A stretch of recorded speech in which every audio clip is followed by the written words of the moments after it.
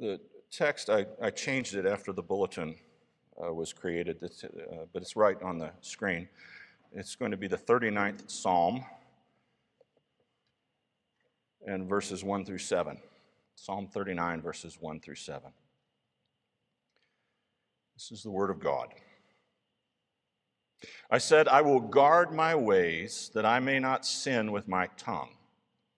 I will guard my mouth with a muzzle so long as the wicked are in my presence. I was mute and silent. I held my peace to no avail, and my distress grew worse. My heart became hot within me. As I mused, the fire burned, and then I spoke with my tongue. O Lord, make me to know my end, and what is the measure of my days. Let me know how fleeting I am. Behold, you have made my days a few handbreadths, and my lifetime is as nothing before you. Surely all mankind stands as a mere breath.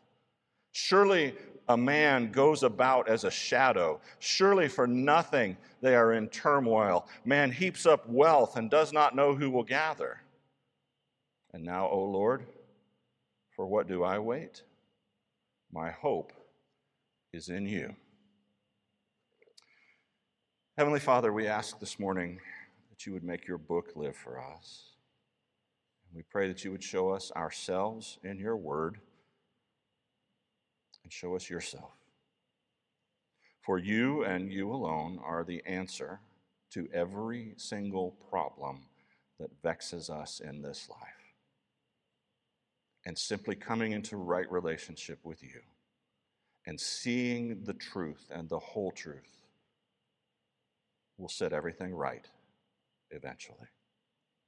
So open our eyes, open our ears, open our minds, open our hearts. In Jesus' name we pray. Amen. There was a period of time in British history where the people seemed to look on death almost as a joke. And that is reflected very often in the inscriptions on these old tombstones. There's one in England that reads, "Beneath this stone, a lump of clay, lies Arabella Young, who on the 24th of May began to hold her tongue." There's one in Scotland, and the Scots are notorious for being stingy and cheap and thrifty. It says, "Buried beneath this kirkyard stane," this churchyard stone, "lies stingy Jimmy Wyatt, who died one day at 10:30 and saved a dinner by it." Laura and I used to live in Boonville, Indiana, southern Indiana, outside of Evansville. That was Abraham Lincoln's boyhood home. And just down the street from our little house was the town cemetery. And it was quite an old town by American standards. And the cemetery was beautiful. It was the place where everybody went to walk. And it had a little gazebo, and it was just very nice. And so Laura and I would go and we would walk there on warm summer evenings or on fall afternoons when the weather was good and the leaves were turning. And we would take our little dog, Shelby, and as I would walk, I would notice the stones. I remember in Boonville seeing, I saw the stone of one man, and I said, "This is what I want on my gravestone someday." It just had the guy's name and the date of his birth and the date of his death, and it said, "Born twice, died once." That was it. I was like, that's perfect. That's what I want. But as I would go, you would see all kinds of different things on these stones. You would see the graves of young men who went off to war and paid the full measure of their devotion. You would see the stones of children struck down by illness. Very often, in the 18th and 19th century, the infant mortality rate was just shocking. Huge number of children buried there. I would see double headstones for a husband and a wife, and I would see that one side had a date of death filled in and the other side did not, and I would know that somewhere there was a husband or a wife who was soldiering on alone. And as I would walk, the words of Psalm 90 would burn in my brain. Psalm 90, where Moses says, "Teach us, O Lord, to number our days, that we may gain a heart of wisdom." Someday, if the Lord tarries, I will die. It may be in an accident or a car wreck. I might have a heart attack.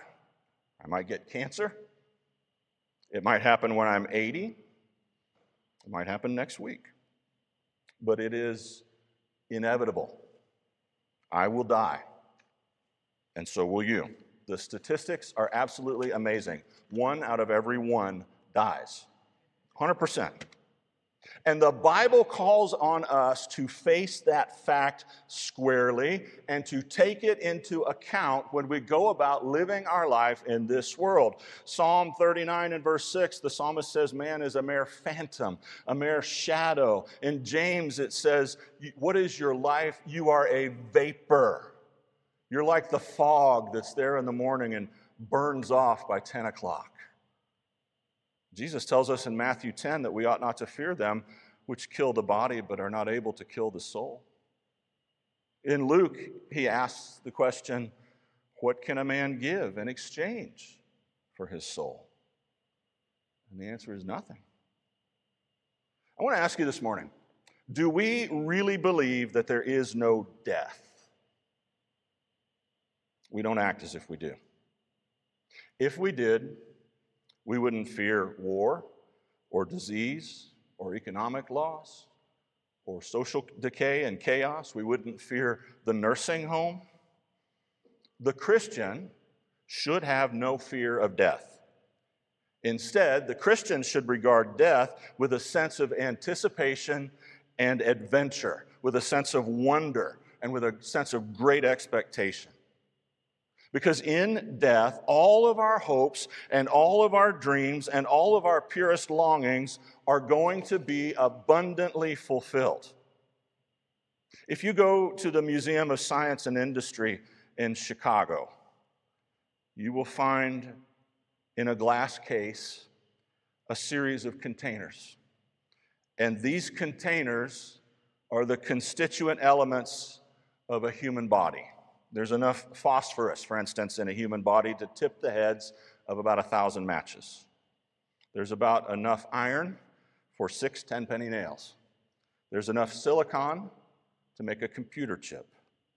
There's enough lime to whitewash a chicken coop. And there's enough water for about a quick shower. And you look at all these elements laid out in this glass case, and you read what the signs say, and fundamentally what they're saying is, there is you. That's all you are. But is that true? Are we really only so much carbon and lime and water? Are we really just the stuff of earth? Are we really just an animated pile of clay? And the answer is no. There are 1,000 things that are more insane than that are easier to believe. This is my house, but it's not me. This is the tent in which I dwell, but it's not the occupant. You and I are spirits living in bodies. We are created, says Solomon in Ecclesiastes, with eternity in our hearts. Isn't it amazing that anthropologists have gone to nearly every culture in the world, and every culture in the world instinctively knows that death is not the end, that there's some kind of existence of the individual after death. The Christian has hope, not in himself, but in God. And there was a time when Christians were more aware of this hope, when they sang songs proclaiming, "This world is not my home," when they were marching on to Zion, the beautiful city of God, where they joyfully anticipated meeting loved ones in the sweet by and by. And this hope gave courage to our grandparents, and it dried their tears, and it made their hearts sing. They knew that those who know Christ and belong to Christ will pass through the pains of death. They will walk that valley, and they will die. But when we die, we rise again. And we're clothed, not with dying clay, but with a new and glorious body as a shining child of God. Search your heart as you sit there. Isn't there a longing for eternity? Isn't there something deep inside of you that cries out at the indignity and the indecency of this life? You know who really gets that? Anybody that's buried a child, at whatever age. When a parent has to bury a child, there is something deeply, deeply unnatural about it. And their hearts always cry out, this is wrong. Children should bury their parents. Parents shouldn't bury their children. There's a sense, though, that this death is an intruder. It's an ugly enemy. There's an instinctive longing in each of us for a world where there is no more pain, and there is no more sorrow, and there is no more death, and there is no more suffering, and there is no more parting from one another, where the people around you are all kind, and goodness reigns, where the hair does not gray and the brow doesn't wrinkle. Think about it for a minute. Doesn't time itself seem strange? Think about it. We marvel at the passing of time. I mean, my wife and I are preparing ourselves psychologically to launch the first daughter out into the world, and I think we're both terrified. But the other thing that we remember is it was only yesterday when you were a little toddler doing laps in the kitchen in your walker. And you come around and give me a high five and go around again. And now I can't even get you to look at me because you're off with your friends driving your car. What happened? Where did it go? I don't remember. C.S. Lewis said, isn't it strange that we wonder at time? It's all we've ever existed in. He said, it's as strange as a fish wondering about the wetness of the water. And that itself is an indication that we were not made for time. We are not made for time. There's a wonderful story in my family. My great-great-grandmother. Her name was Grandmother Morgan. That's how we knew her. One of the treasures in my family is an old cassette tape made in the 60s of her just telling stories about her life. She was born, I believe, in the 1880s and lived to a good old age. She lived at home alone right up to the end. And there was one time in Parma, Missouri, there was one time when my mom went to visit her and the house was open and she knocked on the door and nobody answered, and she went in and she couldn't find Grandmother Morgan, and she was a little bit concerned, and she started calling and walking around, and all of a sudden she heard her say, "Susie, I'm up here." And she was on the third story of her roof, patching her roof. And she was in her 80s when she pulled that stunt. That's the kind of woman she was. Well, Grandmother Morgan went to the hospital in Cape Girardeau, Missouri for some kind of surgery, and she died on the operating table. And they were able to revive her and bring her back. And when she was in recovery, the surgeon went to see her, and he said, "You know, we lost you for a few minutes when you were on the table." She said, "I know. And it was wonderful. I didn't hurt. I was surrounded by people that I love, and you brought me back to this." And she reamed the doctor out for starting her life again. That's the kind of woman she was. The next time she died, a few years later, that one stuck. And everybody knew it was coming, and it was gentle, and it was easy. I don't know about you, but it brings me great comfort, and it fortifies my courage as I contemplate the journey to my last breath, to know that there are Christians who have trodden that path before me, who have passed through the one-way doors which separate this life from the next, and have been given permission to come back and give us glimpses of the glory to come. There was a black poet, an academic named James Weldon Johnson. He was one of the first presidents of the NAACP. He lived in the early 20th century, and he expresses this great hope in a poem called Go Down Death. And he says that it was suggested to him by his memories as a little boy of being in these little black churches in the South and listening to the preachers. And this is what he says. Weep not, she is not dead. She's resting in the bosom of Jesus. Heartbroken husband, weep no more. Grief-stricken son, weep no more. Left lonesome daughter, weep no more. She's only just gone home. Day before yesterday morning, God was looking down from his great high heaven, looking down on all his children, and his eye fell on Sister Caroline, tossing on her bed of pain, and God's big heart was touched with pity, with the everlasting pity. And God sat back on his throne, and he commanded the tall, bright angel standing at his right hand, "Call me death." And that tall, bright angel cried in a voice that broke like a clap of thunder, "Call death, call death." And the echo sounded down the streets of heaven until it reached away back in that shadowy place where death waits with his pale white horses. And death heard the summons, and he leaped on his fastest horse, pale as a sheet in the moonlight. Up the golden street death galloped, and the hoofs from his horse struck fire from the gold, but they didn't make no sound. Up death rode to the great white throne and waited for God's command. And God said, "Go down, death, go down. Go down to Savannah, Georgia, down in Yamacraw, and find Sister Caroline. She's borne the burden and the heat of the day. She's labored long in my vineyard, and she's tired and she's weary. Go down, death, and bring her to me." And death didn't say a word, but he loosed the reins on his pale white horse, and he clamped the spurs to his bloodless sides, and out and down he rode through heaven's pearly gates, past suns and moons and stars. On death rode, and the foam from his horse was like a comet in the sky. On death rode, leaving the lightning's flash behind. Straight on down he came, and while we were watching round her bed, she turned her eyes and looked away.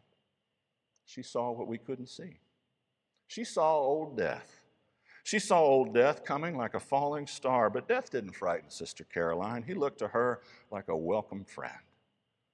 And she whispered to us, "I'm going home." And she smiled, and she closed her eyes.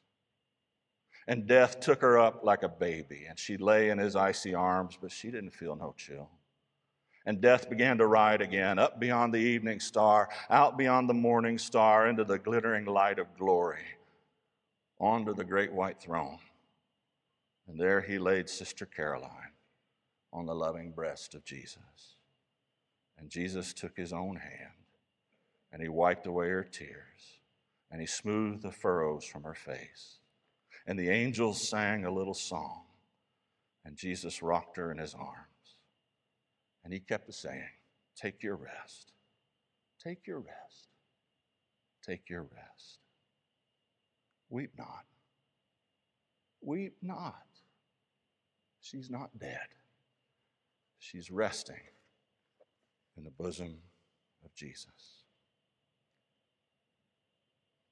It brings me great comfort, and it fortifies my courage as I contemplate the lonely journey to my last breath, to know that that's what's waiting for me. To know that Jesus has taken care of all of it. He actually says in John, I believe it's John 5, that whoever follows him will not taste death. Your body will be there, but the part of you that feels anxiety and suffers won't be there. I've seen it. I've talked to people who've been near death, who've experienced it. They can kind of come closer to this world, and when they do, they feel their body a little bit, or they can kind of back away, then they don't feel anything. And it's okay. You don't need to be afraid. But what if Sister Caroline didn't know Jesus?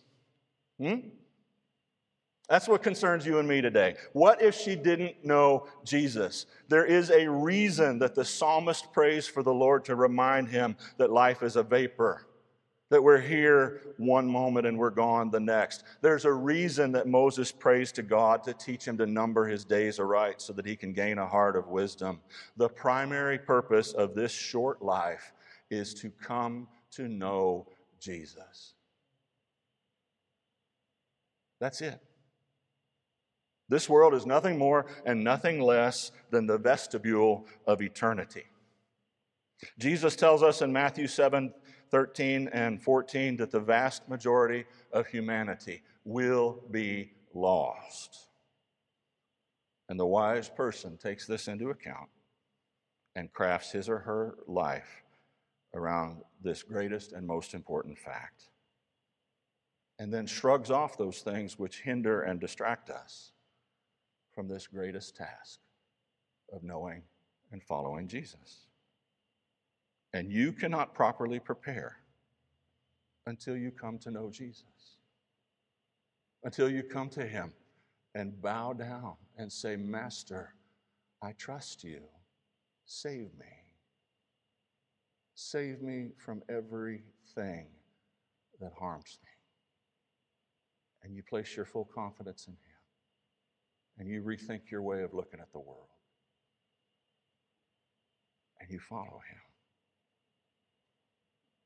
You can't prepare for death until you have bowed at his feet and poured out your life before him and said, it is yours.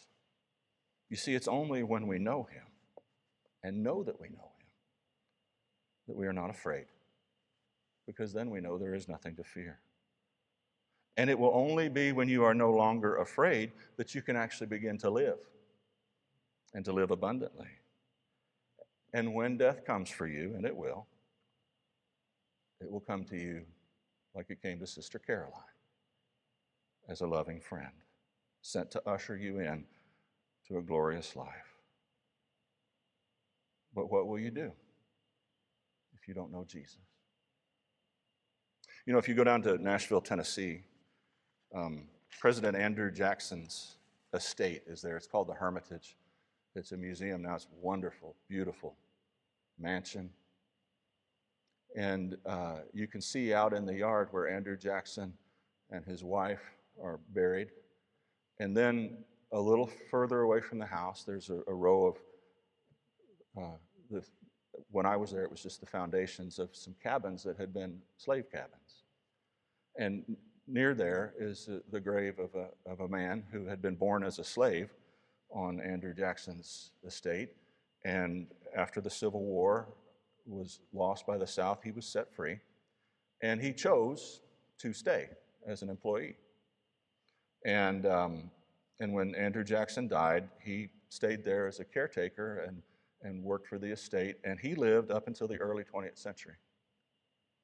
And a newspaper reporter came to interview him when he was an old man. It would have been about 1920 or so. And they were discussing his recollections of Andrew Jackson, and the reporter said, do you think Mr. Jackson, President Jackson, went to heaven?